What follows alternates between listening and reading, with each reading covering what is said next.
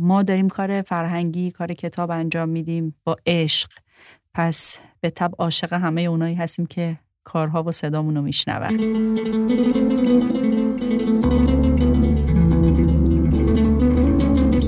سلام، من محسنم و خوش اومدین به 27مین قسمت پادکست کتابگر. تو این پادکست سعی میکنم کتاب پیشنهاد بدم. تو هر قسمت یه مهمون کتابخون رو دعوت میکنم و تلاش میکنم دنیاش رو بشناسم. در مورد کتاب‌ها باهاش حرف میزنم، از کتاب‌های محبوبش میپرسم و اینکه چه کتاب‌هایی رو نصف و نیمه رها کرده. داستان کتابخون شدنش رو میشنوم و با عادت‌های کتابخونیش آشنا میشم. در پایان سعی میکنم حدس بزنم چه کتابی رو ممکنه دوست داشته باشه و اون رو بهش هدیه میدم. امیدوارم لابلای این گپ و گفت‌ها بتونیم کتابای خوبی برای خوندن پیدا کنیم.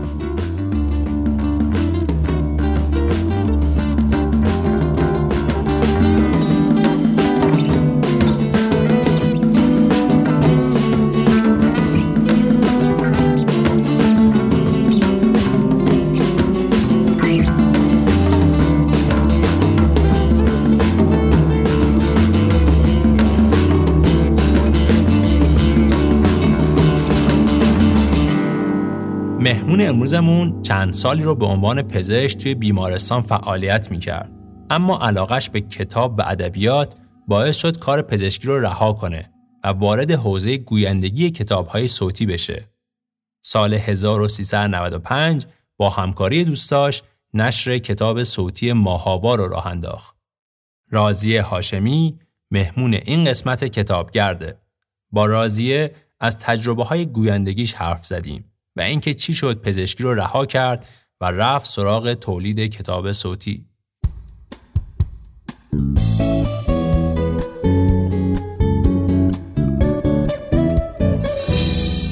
سلام راضیه هاشمی عزیز، خیلی خوش اومدی به پادکست کتابگر. سلام، احوال شما؟ امیدوارم شما هم رو به راه باشین و همه اونایی که دارن صدای ما رو میشنون هم خوب باشن.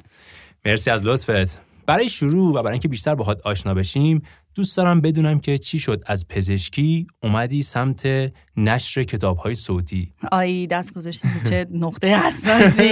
آخه خودش یه داستان عریض و طویله، خیلی جای سوالم داره اون ور چیکار می‌کردی این ور چیکار می‌کردی، ولی خب شاید یه ذره باورش سخت باشه که تو مثلا نزدیک 10-15 سال داشتی 2 تا کار خیلی خیلی فاصله دار رو همزمان با هم انجام میدادی. واقعیتش اینه که عمر کاری من در حوزه صدا و حالا بعدم کتاب خیلی بیشتر از حوزه کار پزشکی و کادر درمانه، چون من از قبل از این که برم حتی دانشگاه و کنکور بدم توی این حوزه کار میکردم. اون موقع البته رادیو جوان بودم، به عنوان نویسنده و آیتم ساز کار میکردم. بعد وقتی که دانشگاه شروع شد من علوم پزشکی شهید بهشتی هم میخوندم. خیلی فضای شهید بهشتی چون در کن و نمیدونم اون جاهای خیلی خوش آب و هواست، خیلی خیلی احساس خوبی داره، با اینکه بچهای دانشگاه بین المللی هستن ولی اغلبشون شاعر بودن، کتاب میخوندن، دوست داشتن، ولی خب بالاخره اونجا کنار بازار تجریش بود، خیلی فرق داشت با بچهای دانشگاه تهران که میان بیرون بالاخره انقلاب و کتابو میبینن. ولی از همون زمان رادیو جوان یه باشگاهی رو گذاشت، یعنی به اسم باشگاه رادیو جوان، و شروع کرد به استعدادیابی. من همون زمان با اینکه تو خود رادیو کار میکردم توی این باشگاه ثبت نام کردم. اونجا خیلی دوره‌های خیلی خیلی خوبی داشت، از ایده پردازی، خلاقیت، نویسندگی، بازیگری، صدا پیشگی، و من به عنوان در واقع گوینده اونجا پذیرفته شدم و دیگه توی رادیو جوان کار میکردم. هم آیتم ساز بودم، هم گزارشگری میکردیم، مینوشتیم آیتما رو، و خلاصه که یه دنیای عجیب غریب صدا بود. رفته من با محمد رضا علی مردانی، مجید آقای کریمی، با این بزرگواران من آشنا شدم و تو حوزه دوبله یه سری کلاس ها رو رفتم. یعنی شاید از که 2-3 سال من شاگرد محمد رضا علی مردانی بودم، گیلدا حمیدی، و دوبله کار میکردیم. یاد گرفتم اینا رو تا اینکه از خوش روزگار من افتخار اینو پیدا کردم که شاگرد رضا عمرانی باشم توی دوره‌ای که دیگه هم اتفاق نیفتاد اون دوره. یعنی آقای عمرانی خیلی حذر میکنه از این کلاس‌های عجیب غریب گذاشتن، ولی یه دوره‌ای رو گذاشتن به عنوان بازیگری رادیو و خب برای من خیلی هیجان انگیز بود، چون من هر از گاهی میرفتم رادیو نمایش. خب برادر بزرگشون علی عمرانی تا در واقع اساتیدی مثل رضا عمرانی و بهرام ابراهیمی اینا رو از نزدیک دیده بودم. ولی خب رادیو نمایش از اونجایی که توی میدون ارگ و یه جزیره عجیب غریبی، همه آرزوشونه که یه دوری اونجا بزنن. این بود که من خیلی سریع رفتم اونجا، افتخار شاگردی آقای عمرانی رو داشتم و هنوزم دارم. همزمان که خب من بیمارستان بودم، درسم تمام شده بود، کار میکردم. البته که من از یه زمانی دیگه در حوزه طبابت نه، من در حوزه در واقع اداری کار میکردم تو بیمارستان.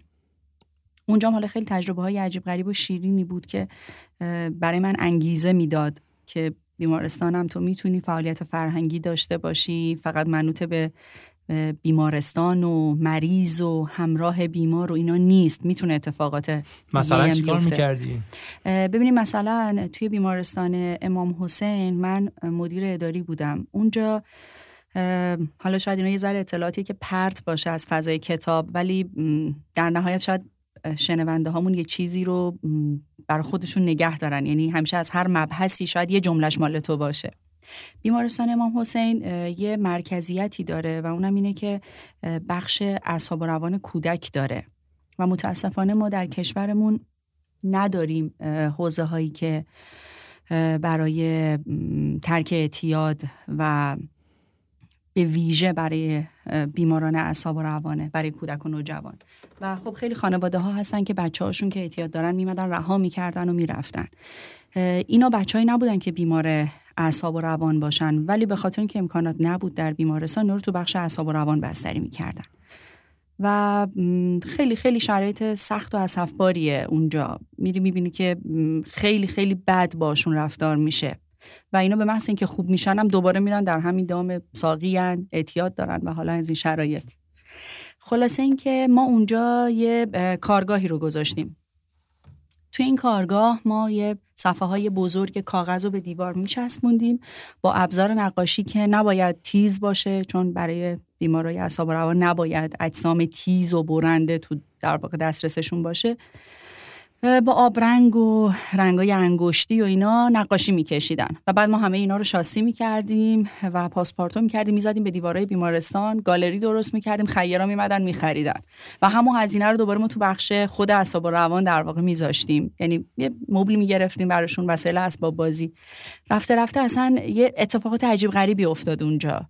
یعنی خود همون خانواده ها که تا دیروز بچه‌هاشون رو گذاشته بودن اونجا رفته بودن، فردا می‌دیدن که مثلا یه تابلویی و این شده کمک هزینه درمان خود بچه‌ش. چه کار قشنگی. آره من یه ذره یه جوری شدم الان اینو تعریف کردم. من یه جوری شدم.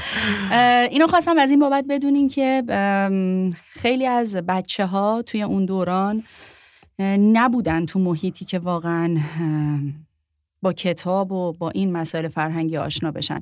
من خیلی خوشحالم از این دست پادکست ها محسن جان انجام میشه. منتها یه واقعیتی هم وجود داره. ما داریم تبلیغ و در واقع فرهنگ کتابخونی رو یه جورایی انگار داریم اینقدر شیک و خوشگل واسه اونایی که دارن کتاب میخونن. یعنی من دارم میگم چه کتابی خودم خوندم، بعد شما میگی خب این کتاب رو خوندی.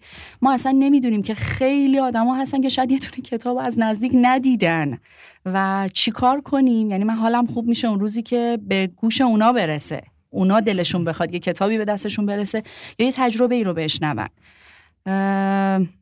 نمیدونم شاید خیلی منقلب شدم دارم براتون میگم. اینی که گفتی من یادم اومد که یه مهمونی داشتیم نابینا بود و اون هم داشت در مورد این مسئله دسترس پذیری صحبت میکرد. یعنی همینطور میگفت که کتاب‌ها برای نابیناها خیلی سخت در دسترس قرار میگیرن.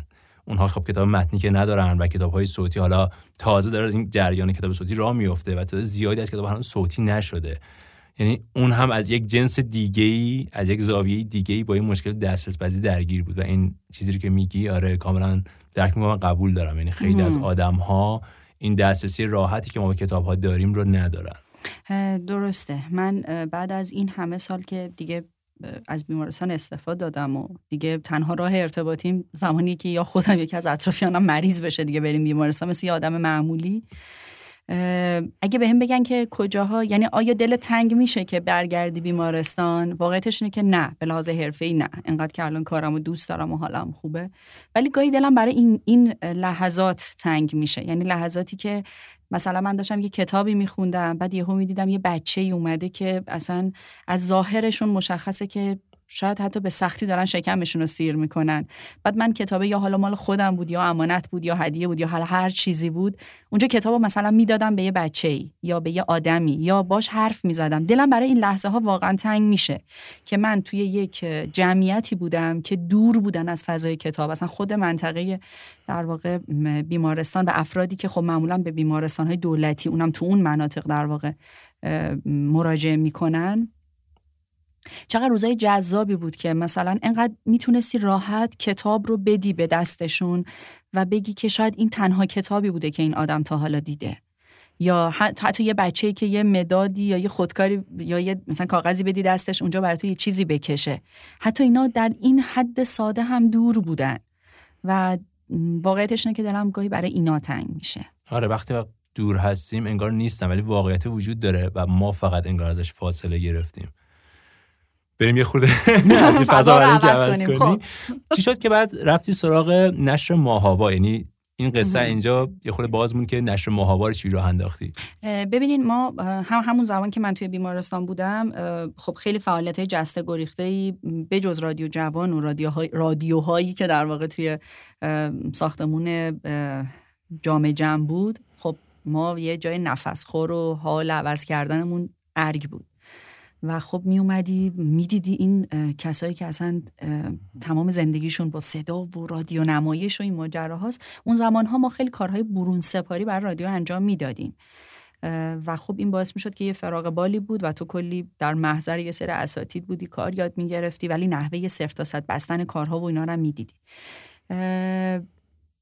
و جسته گریخته یه سری کارها خارج از در واقع رادیو هم ما انجام میدادیم. یه دوستی داریم ما که قطعا اسمشو خیلی از شنونده‌های ما شنیدن، بابک چمن‌آرا، که نشر بتهوون رو دارن و در واقع در دنیای موسیقی خیلی بنام هستن. یه بار منو دید و به من گفت راضیه یه سری گروه، یه سری جوان بودن اومدن یه سری کتابو به زعم خودشون خوندن و میخوان اینو CD کنن ولی مثلا بهتره که رو کیفیت اجراها بیشتر مثلا وقت بذارن، تو میتونی مثلا کمک کنی و اینا. یه روز یه آقایی به اسم عارف قراخانی به من زنگ زد و من تازه اونجا فهمیدم که وای مثلا یه شرکتی هست به اسم نوار و در واقع از آوانگاردهای تولید کتاب صوتی هستن. تازه من بعد از اون دنیای حتی نوین کتاب، آوانامه که اینا از قدیمی تر هم بودن، ولی اون موقع من با بچهای نوار آشنا شدم. خب من اون موقع کامل بیمارستان مستقر بودم، یه ساعتی خودم به زور خالی می‌کردم که برم به کارهای رادیو و دوبله و این چیزا برسم. اینجوری بود نوع همکاریمون که من یه کتاب ازشون میگرفتم میرفتم با گوینده ها و دوستانی که میشناختیم تو استودیوهایی که میشناختیم ضبط می‌کردیم، یه فایل صوتی رو بهشون میدادم. رفته رفته انقدر همکاری ادامه پیدا کرد که بچهای نواری دفتر بزرگ گرفتن، استودیو ساختن و من دیگه به طور رسمی و حالا نیمه وقت پیششون کار می‌کردم که این هولوش فکر میکنم 2 سالی شد، 2 سال و نیم شد تا در واقع آذر ماه 95 دقیقاً. انقدر تاریخش درست و دقیق یادمه چون 2 تا اتفاق بزرگ افتاد. من دقیقاً توی آذر 95 هم از تیم نوار در واقع خداحافظی کردم، هم از بیمارستان استفاده دادم و برای همیشه کار بیمارستان رو گذاشتم کنار. و در عرض 2 ماه من با آقای عمرانی که هم جایگاه استادی دارن برای من، هم افتخار اینو دارم که یکی از دوستان صمیمی و نزدیک من هستن و تا همین لحظه همیشه همراه من بودن، نفس به نفس کنار من. و من حتی از ورق زدن آقای عمرانی موقعی که تکستشون رو تو استودیو میخوندن چیز یاد میگرفتم، تا هم صحبتی باهاشون، تا بزرگترین تصمیمات زندگی که در مورد ماه‌آوا و حالا حواشی کنارشون بودن با من بودن. ما تصمیم گرفتیم که ما خودمون یه شرکت داشته باشیم. ما نیروی گوینده ها رو داریم، انقدر روابط داشتیم، کتاب ها رو میشناختیم، ناشرها رو میشناختیم، ولی خب صادقانه‌اش اینه که تو بخش مالیش خب ما باید فکر میکردیم که چجوری میخوای یه شرکت رو داشته باشیم.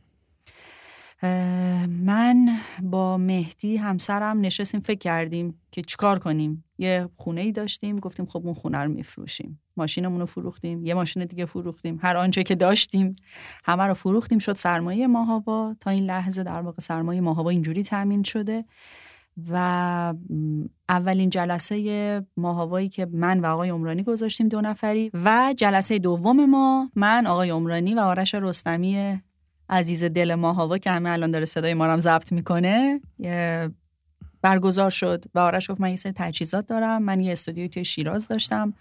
حالا این وسط یه پرانتز باز کنم که آرش در واقع ترانه‌سرا و آهنگساز هستش و خواننده گروه 3 نقطه که هم آرش هم کیان هم سروش 3 تا بچهای صدا بردار درجه 1 ماهاوا هستن الان و همشون به واسطه آرش در واقع اومدن تو ماهاوا و اینا تو شیراز یه استودیویی داشتن. وسایلش آرش آورد تا تهران. یعنی یه زمان طولانی بین من و علی رستمی برادر آرش رستمی دائم هی مرسولات پستی جابجا میشد، در پنجره، نمیدونم پشم سنگ، تایل آکوستیک، این چیزا رو هی از شیراز برای ما میفرستادن و ما یه استودیوی نقلی توی خیابون وصال سرهم کردیم و من 3-4 ماه تمام مجوزا و همه این کارهای اداری و پروانه نشر و همه این کارهای ماهاوا رو انجام دادم و یا علی ما شروع کردیم به کتاب تولید کردن. خیلی عالی. و دیگه همه کارها و فعالیتام یه من حداقل دیگه متمرکز دیگه شد در خود ماهاوا تا به الان. ایول. حتی آرش آهنگ این پادکست رو هم ساخته، اضافه کنم در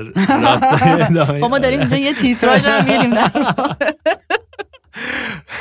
دوست دارم بدونم که چی شد اسم ماهاوا رو براش انتخاب کردی؟ خیلی سوال قشنگی بود چون دوباره ببین خودت میخوای محسن من یه حرف بزنم.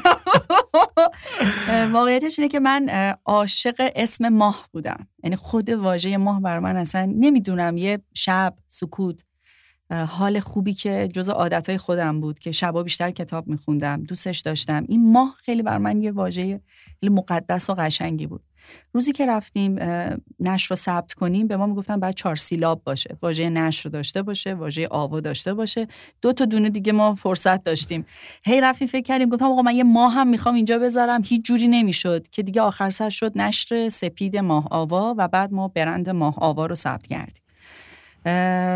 دیگه اسم ماهاوا بود. ما اولین کتابایی که داشتیم کار میکردیم با آرش آقای عمرانی فکر میکردیم که ما یه اسلوگن، یعنی یه شروع جذاب، یه شعار جذاب چی داشته باشیم. خب ما هم که داریم و دیگه آهنگسازی آرش و ایده پردازی آقای عمرانی و همه اینا، در نهایت این جمله در اومد که هنوزم ما داریم صدای ما رو از ماه میشنوید. این انقدر دیگه تو دهن چرخید و انقدر بر ما عجیب غریب بود که یه واژه‌ای که خیلی راحت و عادی ما دائم داریم میگیم سر ماه، وسط ماه، نمیدونم اینجوری اونجوری، این اومد شد جزء یکی از ادوات کاری ما و بعدم هی اضافه شد. یعنی ما ماهواره رو گذاشتیم برای پادکستایی که داشتیم، نمیدونم ماه کودک رو داشتیم، ماهک رو گذاشتیم، یا سایر محصولاتمون بود. دیگه این روند انقدر ادامه پیدا کرد تا توی 18 بهمن سال 98 هم خدا یه دختر به من داد، اون اسم اونم گذاشتم ماه. حالا ما یه ماه شاه حسینی هم داریم. خیلی قشنگ شد که آره اسم دخترم هم ماهه. خیلی قشنگ بود. یه سوالی که برام پیش اومد این بود که چه چیز گویندگی رو دوست داشتی؟ یعنی چی شد که اصلا کشیده شدی سمت این؟ ببینین دنیای صدا خیلی دنیای عجیب غریبیه. خب من از بچگی به واسطه خب دایی‌ها، برادرم، اینا که همه تو کار در واقع سینما و تلویزیون و تئاتر بودن، این هنر رو من از نزدیک به این شکل دیده بودم. تئاتر، زنده بودنش، این پرفورمنسش، این توانایی حفظ کردن کلمات، همه اینا کنار هم بود. و خودم هم که سالها ساز می زدم، این حال خوب شنیدن خیلی شاید بیشتر از تصویر برای من هیجان انگیز بود. این دیگه انقدر ادامه داشت تا اینکه جسته گریخته. حالا دوستانم میگفتن، حالا سوالاتی که جالبه همین الان هم از ما میپرسن، چقدر صدات خوبه، چقدر خوب میتونی صحبت کنی. همین الان اینا رو میان به ما میگن، ما میگیم اینا که دلیل نمیشه، ولی خب اون آدم در درون خودش فکر میکنه یه ویژگیه که نسبت به آدمای معمولی اطرافش داره. و من دیگه شروع کردم به کلاس رفتن و دوره دیدن و تمرین و تمرین و تمرین. در مورد اینکه گویندگی بالاخص خوانش کتاب صوتی باشه، 2 تا امتیاز کنار همه. یعنی همین که تو دارید از دنیای صدا یه بهره برداری میکنی، همین که داری کتاب میخونی، چیزی که حالا دوباره تو پرانتزه، ولی شاید کسانی که گویندگی دوست دارن، شاید دارن پادکست ما رو الان میشنون، صرف این که شما صدای خوبی داشته باشی واقعا اولویت 1 نیست. ما در مورد خوانش کتاب صوتی بیشتر به اون فهم و شعور پشت صدا اهمیت میدیم تا صرفاً صدای خوب. یعنی ما خیلی کسان هستن که تو گویندگی متوسطن ولی انقدر دایره خوانش کتاب‌هاشون زیاده، اونا برام اولویت بیشتری دارن تا کسانی که مثلا دارن سال‌هاست فقط گویندگی میکنن. ما اینجا یه کله سخنگو که نمیخوایم که. برای همین من خیلی تعمد دارم تو گفتن این که ما کتابا رو نمیخونیم، ما کتابا رو اجرا میکنیم. توی انتخاب گوینده ها به بک‌گراند مطالعه و فکر و حتی بخش لایف استایلی که دارن زندگی میکنن ما دقت میکنیم. کتاب فلسفه بهتر دوست داره بخونه، کتاب انگیزشی، کتاب موفقیت، کتاب تاریخی، رمان‌ها، داستان‌ها، داستان کوتاه، حالا تو بخش نمایش که دیگه خیلی دیگه حاذق‌تر هم باید باشن. برای ما اینا خیلی مهمه. بخشیه که من حالا به عنوان یه گوینده، نه صرفاً کسی که داره در ماهوا فعالیت میکنه، نقد دارم به شرکت‌هایی از دست ماهوا که کتاب صوتی تولید میکنن. حواسشون به این نیست که یک شنونده‌ای که پول داده اومده داره یک کتابو میخره، ممکنه کتاب اولش باشه ولی ممکنه کتاب آخرش هم باشه، چون داره اجرای بدی رو میشنوه. و ما باید خیلی برامون این قضیه مهم باشه که کتاب به همون اندازه که گرافیست اهمیت داشته، مترجم اهمیت داشته، ناشر اهمیت داشته، الان گوینده هم مهمه. هر کسی نمیتونه هر کاری رو بخونه به صرف اینکه صدای خوبی داشته باشه، به صرف اینکه سالهاست داره تو دوبله کار میکنه، به صرف اینکه سالهاست داره مثلا تیزر تبلیغاتی میگه. اینا خیلی دنیاهاش متفاوته. خب نکته خوبی رو گفتی، چون یک سری از دوستان از من میپرسن که من میخوام که کتابی رو بخونم و صوتی کنم بدم بیرون، باید چیکار کنم؟ اگه بخوای به این سوال جواب بدی به چه شکلی جواب میدی که کمک کننده باشه برای کسایی که علاقه‌مندن، فکر می‌کنن کتاب خوندن رو دوست دارن، اینا باید چیکار کنن؟ ببین محسن جان، متاسفانه باید بگم اولش این قضیه در دو سوی مختلف باید بررسی بشه. اینه که ما یه سری آموزشگاه‌هایی رو داریم، مثل آموزشگاه بازیگری، فن بیان، که دارن خیلی خوبم این کار رو انجام میدن، ولی حوزه خوانش کتاب صوتی اتفاق آوانگارده، یعنی هنوز خیلی نوظهوره. اینکه کسی مدعی این بشه که من میتونم آموزش خوانش کتاب صوتی رو بدم واقعا یه ذره بزرگگوییه. ضمن اینکه تخصص عجیب غریبی هم نیست واقعا که باید حالا یه کورس دانشگاهی وجود داشته باشه، ولی ما سال هاست که در مورد فن بیان، بدن، تئاتر داریم کلاس میبینیم. حالا دیگه اینکه چه کسی چقدر درش حاذق باشه، چه استاد حالا معتبری باشه، خودمون میریم انتخاب میکنیم. یا اینکه مثلا میگن ما مثال از شاگردای مثلا آقای سمندریان بودیم، خب اینا خیلی وزنه‌های عجیب غریبیه، ما اینو نداریم هنوز در بخش گویندگی. خیلی پراکنده یه سری بزرگواران بودن، آموزشگاهایی داشتن، ولی اینا خروجیشون منتج نشده به مثلا یک چیزی، یک شرکتی، یک مؤسسه، یک جایی که اینا بیان کار کنن. یعنی یه سری آدم آموزش دیدن الان کار ندارن. از یه طرف یعنی اون سوی دوم، یه شرکت‌هایی مثل ما، نوین کتاب، آوانامه، ما هم داریم این کارو میکنیم، ولی همشون هم قابلیت آموزش و تدریس این کار رو ندارن. مثلا ما توی ماهوا، قبل از اینکه حتی ماهوا باشه، مثلا استاد رضا عمرانی یا بهرام ابراهیمی، خانم بهناز بستان دوست، اینا خوب کسایی بودن که سالهاست، خانم معصومه عزیز محمدی سالهاست دارن کار آموزش میدن، آموزش فن بیان و بدن.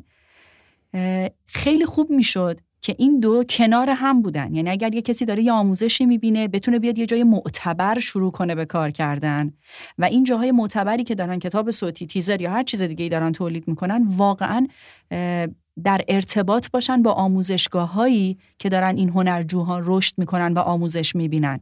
به خاطر همینه که یه سری هنرجو به قول معروف فارغ التحصیل میشن از این آموزشگاه‌ها ولی کار ندارن، یعنی ارتباط ندارن با ماها، یا اینکه ماها دنبال گوینده میگردیم، ارتباط نداریم مثلا با یه سری آموزشگاه‌ها. بنابراین خواهشم از همه عزیزانی که به این حوزه در واقع علاقه دارن اینه که آموزشگاه‌های معتبری که واقعاً وزنه‌هایی هستن برای آموزش، نه صرفاً یه دوره همی بودن، پیدا کنن، کلاس‌ها رو شرکت کنن و بعداً به شرکت‌هایی مثل آوانامه، نوین کتاب، لحن دیگر، ماهوا، به ماها مراجعه کنن و حالا دیگه بر اساس لول و مقداری که حرفه‌ای باشن، چرا که نه، ما دوست داریم هی این کیک بزرگتر بشه و اینا، هرچی مخاطب صدای بهتر بشنوه، منظور صدای تربیت شده، خب معلومه که علاقه و ذوقش هم، خب هیجانش هم بیشتر میشه که کتابای بیشتری رو بشنوه. آیا کتاب‌های آموزشی خوبی در این زمینه وجود داره که با خوندن کتاب کمک بکنه یا نه؟ اصلا نمیدونم که کتاب میتونه در این زمینه کمک بکنه. ببینین هست محسن جان، منتها اینا رو در ادامه همون صحبتمه، بیشتر در زمینه بیان و بدن تئاتر. و اینکه اگر همون کتابا رو ببینین اصلا این کار زنده است. چرا تو دوران کرونا خود ما نتونستیم پورتال آموزشمون رو فعال کنیم؟ به خاطر اینکه نمیتونی با ماسک، چون باید کل جهاز هاضمه، فک، دهان، دندان، همه بچه‌ها رو در واقع ببینیم و باشون کار کنیم. پرتاب صدا داریم، تمرینات تنفس، گرم کردن صدا و اینا رو ما هیچ جوری نمیتونستیم تو دوران کرونا انجام بدیم. به خاطر همین حجم اعظم این آموزش واقعا حضوریه. کتابی هم بوده که دوست داشتی بخونی و صوتیش بکنی و تا حالا این کارو نکرده باشی؟ بله. حالا اینو میخوام یه ذره برم از سمت کسی که داره در ماهاوا فعالیت میکنه. ما خیلی کتابا هست که دوست داریم، ولی خب میدونید چون ما یه مسیر قانونی داریم برای بستن قرارداد، حق نشر، حق مؤلف، حق مترجم، نمیتونیم باهاشون قرارداد ببندیم. مثلا نشر مرکز خب کتابای خیلی ارزشمندی داره، مثلا بیگانه کامو ترجمه خانم گلستان، من مثلا عاشق اون کتابم، ولی خب ما نمیتونیم اون کارو صوتی کنیم به خاطر اینکه نشر مرکز هنوز این راه رو برای ما هموار نکرده که ما بتونیم بیام باشون قرارداد ببندیم.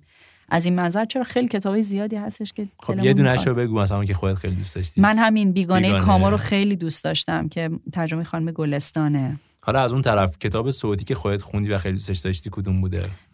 خودم یعنی گویندش بودم. یه کتابی بود به اسم همین اواخرم خوندم، صدای غذا خوردن یک حلزون وحشی. کتاب خیلی عجیب غریبیه، اصلا فکر نمی‌کنی که ظاهر کتاب قراره این مفاهیمو به تو بگه. مال نشر نوئه. آره خوندمش و خیلی کتاب خوبیه. داستان یه زنیه که یه بیماری لاعلاجی گرفته و اصلا فکر کرده که دیگه باید یه گوشه‌ای بیفته بمیره، ولی یه دوستی یه گلدونی براش میاره که یه حلزون روشه، یعنی به همین سادگی، و این یهو این حلزون تبدیل میشه به همه همدم این آدم و از تعداد دندوناش، نحوه غذا خوردنش، نحوه تولید مثلش، همه چیشو انقدر شیرین توضیح داده که اصلا من یه جاهای یادم میرفت که من دارم مثلا واقعا کتاب صوتی میخونم، اینقدر که اطلاعاتش هیجان انگیز و قشنگ بود. این یکی از کتابای اخیره که خوندم. یه کتاب دیگه هم بود، حالا از اتفاق مجددا مال نشر نوئه، خانم اسمیلا و حس برف. اونم یه کتاب عجیب غریبی بود که در مورد برف و حالا یه داستان جنایی پلیسی هم بود، نوشته پیتر هوگه. اونم خیلی کتاب قشنگی، خیلی هم حجیم بود. حالا دوست دارم بدونم که اصلا داستان کتاب خوندن چیه؟ یعنی چی شد که اصلا تو کتاب خون شدی و کتاب‌ها علاقه‌مند شدی؟ خب من پدرم در حوزه فلسفه و عرفان در واقع تحصیلاتشون PhD فلسفه دارن. ما همیشه تو خونمون جز یکی از ادواتی که مثل اسباب بازی کنار دستمون بود خب کتاب بود. هم اولین چیزی که موقع اسباب کشی بعد کارتون می‌کردیم کتابای بابا بود. خب این خیلی برای من یعنی یه جزء لاینفک زندگی من بود که همیشه پدرم، مادرم رو در حال مطالعه دارم میبینم. هنوز اولین کسی که در واقع کتابای ما رو ادیت نشده میشنوه مامان منه و همش به ما کامنت میده این خوب بود، این بد بود، فلان بود.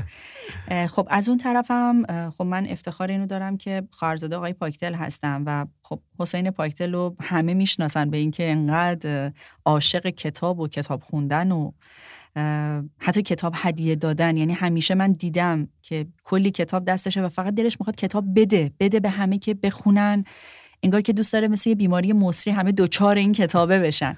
و خب یکی از تفریحات من از زمان بچگی این بود که هر وقت رفتیم خونه دایی کتاب میدیدم، کتاب ازش قرض میگرفتم. مثلا اولین کتابی که یادم ازش گرفتم ناطور دشت بود. اصلا انقدر برام هیجان انگیز بود. بعد اون همش بهم میگفت که چه کتابی بخونی برات بهتره، اسم مترجمای خوبو بهم میگفت. حتی لوگوی نشرا رو یادمه، اینقدر کتاباشو مرتب تو کتابخونه میچید، من به همه اینا دقت میکردم.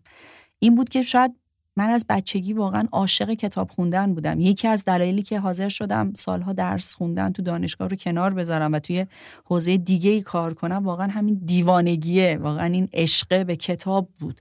هنوزم هست، یعنی هنوزم گاهی اوقات خصاصتم میاد که یه کتابو بدم یه گوینده دیگه بخونه، انگار دوست دارم همه کتابای عالمو خودم بخونم. ولی متاسفانه آقای عمرانی خیلی نمیذاره من کتاب بخونم، یه کار دیگه رو بکنم. کدوم کتابو حسودی شده که خوند گفتی ای کاش من نمیخوندم؟ چه سوال عجیب و بامزه‌ای بود. آره کتاب مادمازل شانل خانم خواجه نصیر که البته جای استاد منه، ولی اینو خیلی دوست داشتم. یه کتاب نفر هفتم موراکامی بود، خانم بستان دوست خوند که اونم باز دوباره جای استادای منه و خیلی زشت، امیدوارم اینا رو نشنون. ولی اینا کتابایی بود که خیلی خودم دوستشون داشتم و همش هم پیگیر بودم که چجوری دارن میخوننش، ولی خیلی زیادن. منتها آقای عمرانی همیشه از دست من شاکیه، میگه من نمیتونم رو تو به عنوان یه گوینده درست حساب کنم چون تو 1000 تا کار دیگه داری میکنی، آفیشات شلخته است، مثلا خودت یه هفته میای، خب چون کارهای دیگری هست در ماها. ولی واقعیتش اینه که صادقانه من خستگی در میکنم، یعنی فرار میکنم که بیام تو استودیو. گاهی بچه‌ام خیلی اذیت میکنم چون مثل بقیه گوینده ها خیلی مرتب منظم نیستم، ولی واقعا جزء یکی از یعنی درجه یک ترین کاری که تو عمرم تا حالا انجام دادم از نظر خودم، یعنی یک اولویت‌های زندگی منظورمه، تو کارهایی که دوست داری انجام بدی. همیشه تو دل خودم میگم که خدایا از این راه که من پولی نمیتونم در بیارم ولی حداقلش اینه که لذت دارم میبرم. آره واقعا لذت دارم میبرم. دقیقاً. عادت‌های کتابخونی خاصی هم داری؟ واقعیتش تا قبل از اینکه ماه به دنیا بیاد اینجوری بود که یه کتاب مال تو مثلا آشپزخونه بود، جلدش هم چرب و چیلی بود، یه کتاب مثلا بالا سر تخت بود، همیشه یه کتاب بلا استثنا تو کیفم داشتم، هنوزم دارم. ولی الان خب حجم اعظم وقتی که من دارم کتاب میخونم کتابای ماهه، یعنی همش موقع خواب کتابای ماهو میخونم. نمیدونم تو بازی‌ها، توی حتی کتابای حمومی که داره پلاستیکی‌ها، یعنی سعی میکنم که بیشتر وقتمو با اون بگذرونم. مجبورم دیگه از یه چیزایی بزنم دیگه. اینو مادرها الان کاملا اسم منو درک میکنن. حالا کتابی که دوستش نداشتی و نصف نیمه رهاش کردی، یه دونه از این کتاب‌ها هم بگو. ببین اتفاقا مال همین شاید هفته گذشته است. کتابو خیلی دوستش داشتم، کتاب رستاخیز تولستوی. کیه که از این کتابو دوستش نداشته باشه؟ ولی متاسفانه با ارادتی که من به آقای حکمت دارم، ولی ترجمه خیلی بدی داشت، یعنی ترجمه نذاش من برم جلو. معمولاً علتی که کتابو منو نگه میدارن ترجمه هست، اونم از همونم من باز یه چیزی میگیرم، ولی خب خستگیمو در نکرده دیگه، فقط صرفا کتاب رو خوندم. چند بار شده از این دست، مثلا مجموعه آثار شکسپیر رو که نشر سروش در واقع چاپ کرده، اینم دقیقاً همینطوره، یه ترجمه خیلی عجیب غریبی داشت که من یادمه با اینکه مثل یه گنجینه بود ولی نمیتونستی، یعنی یه جوره اصلا شکسپیر این نبود، از یه زاویه دید عجیب غریبی ترجمهش اصلا یه شخصیت دیگه‌ای بر شکسپیر قائل شده بود. به خاطر همین بعدها که مثلا کتاب از همین که آثار شکسپیر رو من با ترجمه داریوش آشوری خوندم، تازه الان فهمیدم که آها شکسپیر کیه، چقدر موزون بوده طریقه در واقع حرف زدنش، اصلا چقدر آهنگین بوده. ولی من مثلا ترجمه بدی رو خوندم. میخوام بگم یعنی امکان نداره کتابی آدم دوست نداشته باشه، کتاب اصلا با خودش عشق میاره، مگه اینکه مثلا همین ترجمهش یه جوری باشه که تو نره جلو، داستان نبرتت جلو. حتما خودم اینجوری هم که ممکنه که خود کتابم یه وقتایی موضوعی که داره صحبت میکنه یا حس و حال خودم یا به هر دلیلی ممکنه واقعا آدم باش ارتباط نگیره. من اینجوری هم خودم تجربه اینجوری داشتم برای شخص خودم. حالا تو این مرحله میخوام 3 تا کتاب مورد علاقت رو بگی که دوست داری پیشنهاد بدی همه بخونن. طبعا ممکنه برای همه مناسب نباشه، ولی خب تو این کتابا خیلی حال کردی یا فکر می‌کنی که اینو پیشنهاد بدم کتاب جالبی، هر کدوم دونه دونه بگیم و در موردش گپ بزنیم. حرف بزنیم. خب حوزش مهم نیستش که تو چه حوزه‌ای باشه. خب من مثلا یه کتابی هستش که قطعا خیلی از عزیزان شنیدنش، کتابی هست به اسم زنانی که با گرگ‌ها میدوند. خب یه کتابیه که به کهن الگوها و مثلا آرکیتایپ‌های زنان و اینا اشاره کرده. یه ذره فرق داره با اینکه این کتابو خانم موحد خیلی سال پیش ترجمه کردن، مال نشر پیکانه و خیلی کتاب‌های از این دست بعدن اومده که در مورد آرکیتایپ ها، مثلا آتنا تایپ ها، آرتمیس تایپ ها، مثلا از این جور کتاب ها اومده، یعنی به این موضوعات پرداخته. ولی این کتاب یه جورایی یه کتاب منبعه، یه کتاب رفرنس توی این حوزه. من خیلی این کتابو دوستش داشتم، خیلی پارت ها و در واقع موضوعات مختلفی رو به انواع و اقسام زوایای وجود یه زن پرداخته. من فکر میکنم که همه باید این کتابو در واقع بخونن، حالا یا صوتی که نشده ولی کتابو بخونن حتما، چه خانوم‌ها چه آقایون، چه مثلا خانم‌های نوجوان، چه خانم‌هایی که مثلا این دوره رو گذروندن. به نظرم همه باید این کتابو بخونن. آره این به همون دلیل صوتی نشد که کتابای نشر مرکزم صوتی نمیشه. آره نه اتفاقا این کتابو ما داریم، فکر میکنم ما داریم و شاید مثلا تا مثلا 7-8 ماه آینده ما این کتابم صوتی کنیم. این کتابو گرفتیم ما، ولی من این کتابو خودم سالها پیش خوندم. برای همین اینقدر دوستش داشتم، به محض اینکه ما تونستیم با نشر پیکان قرارداد ببندیم. این یکی از اولین کتابایی بود که من در واقع یه جورایی مثل سرقت ادبی گرفتم، آقا این کتاب هرجور شده ما کار کنیم.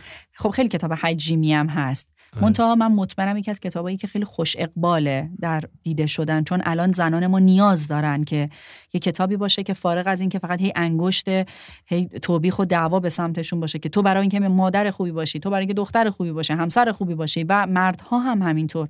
چرا ما فکر می‌کنیم یه کتاب فقط میتونه مال زنا یا فقط مال مردا باشه؟ ما هممون نیاز داریم که جنس مخالفمون رو بهتر بشناسیم، چون بخشی از شناخت فردی و شخصی خودمون هم هست و ارتباطات بهتر. به خاطر همین این کتابو من خیلی دوستش داشتم. فکر میکنم هر زنی یا هر مرد این کتابو بخونه قطعاً یه برداشت جذاب و شخصی برای خودش میتونه کنار بذاره. ایول. و کتاب دوم؟ کتاب دوم یه کتابیه به اسم صید ماهی بزرگ که در واقع دیوید لینچه و همه اونایی که تو این حوزه فیلم و تصویر و اینا امکان نداره که اسم لینچو نشنیده باشن. منتها اینطور نیستش که این کتاب فقط مختص این گروه مخاطب باشه. لینچ توی این کتاب به یه زوایایی برای مراقبه، هوشیاری، تمرکز، خلاقیت انقدر قشنگ به اینا پرداخته. اینکه تو با یه کاراکتر کوچیک مثل یه لیوان، یه مداد، چطور میتونی از یه زوایایی ببینی که به یه اتفاق بزرگ منتج بشه. همه اونایی که کتاب دوست دارن، من مطمئنم که نیاز دارن به این که چجوری خلوت، خلاقه، تمرکز، این ادوات رو هم با خودشون تربیت کنن. این یکی از کتابایی که خیلی بر من تأثیر داشت و خیلی هیجان انگیز بود برای من، چون دقیقاً یادمه که اینو به عنوان عیدی من یه عزیزی به من هدیه داد و من با اینکه کتاب کم حجمیه ولی 2 بار در طول تعطیلات نوروز خوندم. خیلی خیلی کتابی بود که اصلا باورم نمیشد که یه کتاب در این حوزه انقدر کشش داشته باشه که من اصلا هیچ کدوم از سریال های نوروزی همه اینا رو بذارم کنار، فقط بشینم این کتابو بخونم. اینم یکی از کتابایی که من خیلی دوستش داشتم. قشنگ بود. بریم سراغ کتاب سوم. کتاب سوم کتابیه که حالا خود منم افتخار اینو داشتم که کتابو در واقع به شکل صوتی خودم اجراش کردم. یه کتابی هستش به اسم غول درون. این تنها کتابیه که من انقدر کامل و انقدر با جزئیات ولی جذاب و شنیدنی در حوزه ضمیر خودآگاه و ضمیر ناخودآگاه من اینو خوندم و انقدر دوستش داشتم که رفتیم با در واقع ناشرش صحبت کردیم، بعد اومد این کتاب در واقع صوتی شد. این کتاب خیلی کتاب عجیبیه، بسیار هم حجیمه، خیلی هم کتاب خوش اقبالی بوده تو دیده شدن، هم در واقع کتاب الکترونیکش هم کتاب صوتیش. میدونین کتاب هایی که خیلی تخصصی به یه سری مفاهیمی که در حوزه روانشناسی و آنزیم ها و ترشح هورمون ها و این ماجرا هاست خسته کننده میشه برای مخاطب عام. فکر میکنیم اینا کتاب های تخصصیه، ولی این کتاب انقدر شیرین گفته، انقدر در واقع زمان بندی هایی که به یوگا، به طرز تنفس، طرز نشستن، همه اینها رو به جزء در واقع توضیح داده و خیلی کتاب جذاب و شنیدنیه. حالا اگر دوستان دوست دارن که کتاب چاپیش و چه الکترونیکش و چه صوتیش، من فکر می‌کنم که نیازه که همه ما بدونیم که چقدر جهان درون و بیرونمون با هم در ارتباطه و ما برای ساختن جهان بیرونمون چاره‌ای نداریم جز این که جهان درونمون رو آرام کنیم. اگر این آروم بشه رفته رفته همه اونا هم سر جاشون قرار میگیرن. منتها ما یه تب و تابی داریم در درونمون که قطعا نمیتونیم کسی هم دعوت به آرامش کنیم، خودمون هم نمیتونیم آدمای آرومی باشیم. ایوه، قشنگ بود. قربون شما. حالا توی این مرحله من میخوام بهت کتاب پیشنهاد بدم. به به، خب چرا اینو از اول نگفتین؟ کاش اول شما پیشنهاداتون اینقدر تون حرف نمی‌زدم. نه خب یه کتاب خوب به من بدین، خواهش میکنم. آره، حالا برای اینکه بتونم اصلا این پیشنهاد رو در بیارم رفتم یه خورده این ور اون ور رو گشتم و ببینم چه چیزهای علاقه داری. چیزی که فهمیدم کتاب‌های داستان رمان خیلی دوست داشتی و رمان‌ها و داستان‌هایی که موضوعات اجتماعی داشته باشن.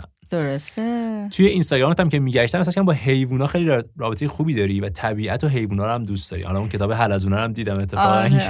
آره من 4 ساله که 2 تا سگ کوچولو دارم، البته الان که خیلی بزرگ شدن، ولی کاملا درست میگه، اصلا جزء لاینفک زندگی من حیواناتن. گفتم حالا یه رمانی که مثلا یه خورده تمش با حیونا و اینها هم باشه، مثلا چیز طبیعت و حیونا باشه جالب میشه. خب چقدرم زمان قشنگی، چون من خودم دیروزم که تولدم بوده و بله الان من اصلا خیلی پذیرش گرفتن هدیه رو دارم. باشه بس شروع می‌کنیم. من یکی اینا رو میگم، بعد آخرش بریم که کدومش به نظر جذاب. یعنی من بعد انتخاب کنم از بین اینا. واو منو این همه خوشبختی. خب بریم. کتاب اول. روز تولد 13 سالگی بن، خانواده‌اش از تورنتوی کانادا به شهر ویکتوریان مهاجرت می‌کنند. پدر بن یه روانشناس رفتاریه که روی رفتار حیوان‌ها و انسان‌ها تحقیق می‌کنه. پدر بن فکر می‌کنه که شامپانزه‌ها میتونن زبان اشاره رو یاد بگیرن و میخواد این فرضیه رو آزمایش کنه. برای این کار نیاز به شامپانزه‌ای داره که تازه به دنیا آمده باشه. بعد از چند سال پیگیری، پدر بن موفق میشه شامپانزه 8 روزه‌ای رو پیدا کنه. مادر بن شامپانزه رو به خونه میاره و اسمش رو میذارن زان. زان خیلی سریع تبدیل میشه به یک عضو جدید خانواده. خانواده بن تلاش میکنه با زان مثل یه انسان رفتار کنه و زبان اشاره رو بهش یاد بده. بن اولش از شرایطی که توش قرار گرفته خوشحال نیست، اما به مرور اتفاقهایی میفته که رابطه بن با زان و حتی رابطش با خانواده‌اش و دوستاش تغییر میکنه. این کتاب برای رده سنی نوجوان نوشته شده، اما به نظرم بزرگسال‌ها هم میتونن از خوندنش لذت ببرن. من که اصلا کودکی درونم هنوز راه نیافتاده، اصلا هیچ مسئله‌ای ندارم من گروه سنی. یاد چیز افتادم، یه کتابی دوریس لسینگ نوشته به اسم فرزند پنجم. بعد بخش دومش میشه بن در جهان. چه جالب، نمی‌دونستم. اونم یه لحظه من فکرم شروعش اینجوریه، یعنی مال کتاب لسینگ. خب اون دوتا رو خوندم، خب خوشحال میشم که این اون نیست. آره این سش از برادرخوانده مال کنیس اوپل، سیمین زرگران ترجمه کرده و مال نشر کتاب چه که بخش کودک نشر چشم است. آره بعدم کتاب جالب بود. اینا در واقع ژانری میشن یانگ ادالت میگن، یعنی کتابی که هم برای نوجوان و هم بزرگسال مناسبه. اصلا هیچ راهی نداره همشو بگیرم از حالا آخرش. خب بگیم بعدی بگیم. کتاب دوم. ماجرای کتاب تو سالهای 1990 و در زمان جنگ بالکان روایت میشه. تانیا لوتسیچ معلم ادبیاته و به خاطر شرایط جنگ داخلی از کشورش مهاجرت میکنه به آلمان. بعد از مدتی از طرف دوستش توی هلند بهش پیشنهاد میشه مربی زبان سرب و کرواتی توی دانشگاه آمستردام بشه. تانیا این پیشنهاد رو قبول میکنه و به هلند میره تا به یوگسلاوهای ساکن آمستردام درس بده. اولش تلاش میکنه به شکل کلاسیک این کار رو انجام بده، اما متوجه میشه که شاگردهاش نسبت به وطنی که دیگه روی نقشه وجود نداره حسی ندارن. ایده‌ای به ذهنش میرسه و سعی میکنه با تعریف خاطره‌های نوستالژی تصویر وطن رو دوباره براشون زنده کنه. اسم این کار رو میذاره یوگو نوستالژی. اونها خاطرات مشترک دوران نابود شده یوگسلاوی رو با هم مرور میکنن و رابطه دوستانه‌ای بینشون شکل میگیره. اما در ادامه مشکلاتی پیش میاد که مسیر زندگی تانیا رو تغییر میده. داستان کتاب شباهت‌های زیادی با زندگی خود نویسنده داره. دوبرافکا اوگرشیچ نویسنده این کتاب توی دانشگاه زاگرب ادبیات تطبیقی و زبان روسی خونده. در آستانه شروع جنگ بالکان یادداشت‌های انتقادی شدیدی علیه ملیگراها و جنگ افروزها نوشت. رسانه‌ها بهش اتهام ضد وطن پرستی زدن و لقب‌هایی مثل خائن، دشمن مردم و جادوگر بهش دادن. بعد از شهید شدن حمله‌ها مجبور شد وطنش را ترک کنه. سالها توی دانشگاه‌های اروپایی و آمریکایی تدریس کرد و سرانجام به عنوان نویسنده آزاد ساکن آمستردام هلند شد. آقا من الان متوجه شدم که شما به مهموناتون یعنی یه کتاب میدین، درسته؟ بله. الان یعنی باز دوباره میخوام یه چونه بزنم. نمیشه من یه کتاب به عنوان مهمونی، یه کتاب به عنوان کسی که تولدش بوده؟ چرا؟ حتما این که میشه. پس الان یعنی دو تا رو گرفتم. خب حالا بریم کتاب اسمش هست وزارت درد. یا اینم مال نشر نوئه. آره آفرین، اینم مال نشر نوئه، نسرین طباطبایی. بله این کتابو خوندم. بله. خب تمام دیگه، اینجوری گفتم که اون دوتا رو بگیرم دیگه. وزارت درد میرم میخرم دیگه. خب نه شوخی کردم، بگین. بریم سراغ کتاب سوم. بله. راوی کتاب پسر نوجوان عربیه به اسم محمد که مومو صداش میزنن. محمد توی محله فقیرنشینی از فرانسه به اسم گوددور زندگی میکنه. توی ساختمون 6 طبقه که آسانسور نداره و پیرزن یهودی به اسم روزا از محمد و بچه‌های دیگه‌ای که اونجا هستند نگهداری میکنه. روزا زمانی روسفی بوده، اما وقتی سنش بالا میره این کار رو کنار میذاره و شروع میکنه به نگهداری از بچه‌هایی که ناخواسته از مادرانی روسفی به دنیا اومدن. هیچ کدوم از بچه‌ها نمیدونن که پدر و مادرشون کیه و هر ماه مادرها هزینه‌ای رو برای این کار به روزا پرداخت میکنن. داستان از جایی شروع میشه که روزا مریض شده و به خاطر اضافه وزن دیگه نمیتونه به کارهاش برسه. محمد رابطه نزدیکی با روزا داره و سعی میکنه توی اداره ساختمون کمکش کنه. این رمان موفق شد برنده جایزه گونکور بشه و نویسنده‌اش تنها کسیه که موفق شده این جایزه رو 2 بار ببره. جایزه گونکور فقط 1 بار به هر نویسنده داده میشه. به همین خاطر نویسنده این کتاب رو با اسم مستعار امیل آژار نوشت و جایزه رو پسر عموش دریافت کرد. تونستی کتاب رو حدس بزنی؟ زندگی در پیش رو. آفرین. آره. خیلی کتاب عجیبیه. خیلی کتاب خوبیه. ترجمه لیلی گلستان، نوشته رومن گاری. بله، میدونی که فیلمم شده. آره فیلمم شده.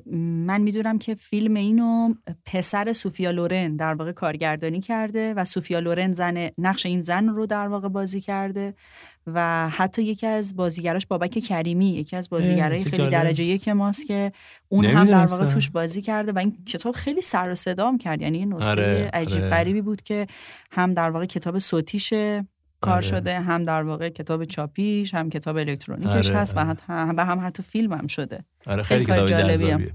پس اینم خونده بودی؟ خب پس عملا الان تو یه انتخاب داری دیگه، 2 تاشو که داشتی دیگه. زندگی در پیش رو که خونده بودی. آقا میشه حداقل 2 جلد بدین از این کتاب. آقا یه جوری میخوام یه ذره متفاوت کارو بگیم. همونم بسیار برای من جذاب و قشنگه.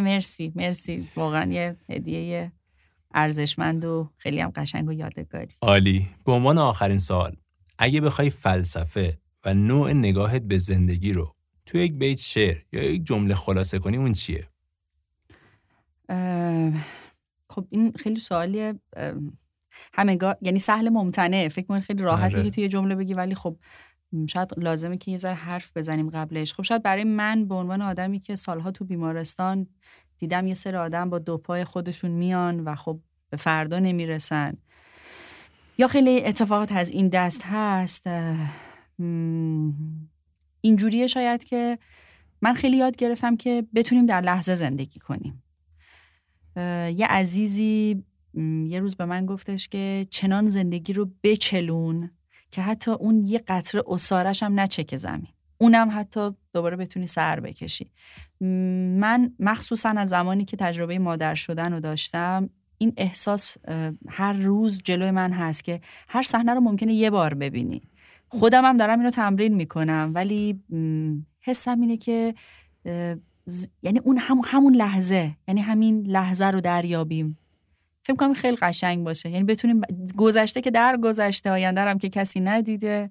خیلی شعارگونه شاید باشه، ولی من واقعا در طی همین 1-2 سال اخیر که درگیر کرونا و اصلا فرصت سوگواری نداشتیم برای عزیزانمون، خیلی دارم سعی میکنم که در لحظه و همین الان، یعنی همین الانی که پیش تو نشستم و چند روز آینده که قراره یه سری عزیزان صدای ما رو بشنون، همین لحظه گذشت دیگه، نمیدونیم که لحظه بعدی وجود داشته باشه یا نه. به خاطر همین این الان برای من خیلی فرصت قشنگ و جذابیه. خوشحالم که مهمونتون بودم. مرسی. امیدوارم هر کسی که این برنامه رو میشنوه حالش خوب باشه و ما داریم کار فرهنگی، کار کتاب انجام میدیم با عشق، پس به طبع عاشق همه اونایی هستیم که کارها و صدامون رو میشنون. مرسی راضیه عزیز، مرسی که پادکست کتابگر اومدی. خواهش میکنم. تولدت مبارک باشه. متشکرم. مرسی. ممنونم. مرسی. خدا نگهدارتون.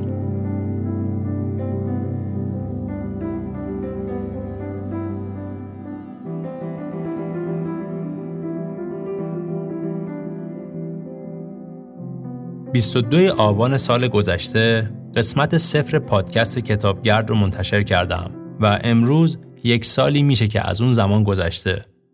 اولش که پادکست رو شروع کردم مطمئن نبودم میتونم ادامهش بدم یا نه. هنوز اولین جلسه ضبط رو یادم میاد که دستم رو مشت میکردم و انگشتام رو فشار میدادم تا بتونم آرومتر صحبت کنم. بعد از ضبط هر قسمت احساس سبکی میکردم و چند لحظه بعد دچار این تردید میشدم که آیا اصلاً چیز به درد بخوری شد یا نه. اگه بازخوردها و پیام‌های محبت‌آمیز شما نبود، ادامه این راه برام خیلی سخت میشد.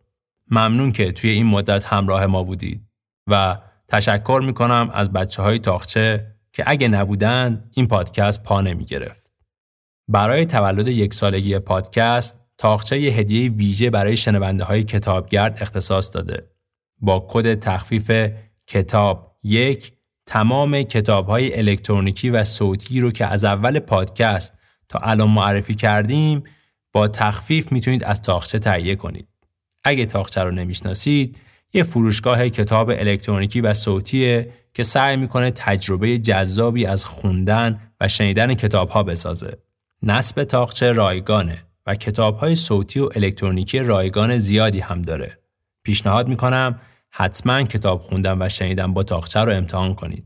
نشر کتاب صوتی ماه‌آوا هم به مناسبت سالگرد کتابگرد با ما همراه شد و با همون کد تخفیفی که گفتم میتونید تمام کتاب‌های صوتی ماه‌آوا رو هم از تاقچه با تخفیف تهیه کنید.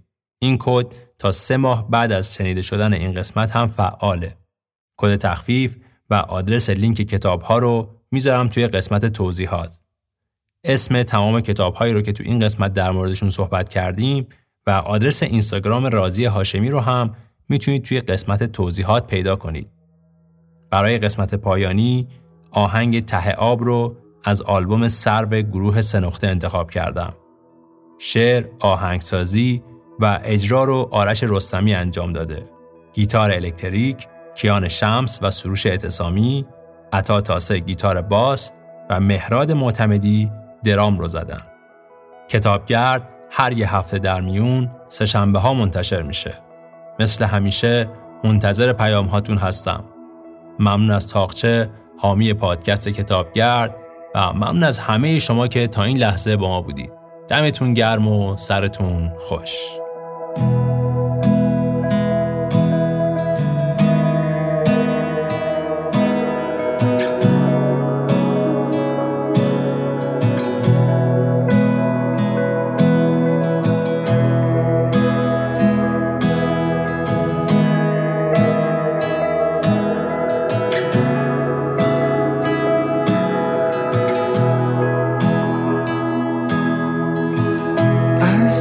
سنگم سنگی شکسته که پرد میشه میچرخه روی آب،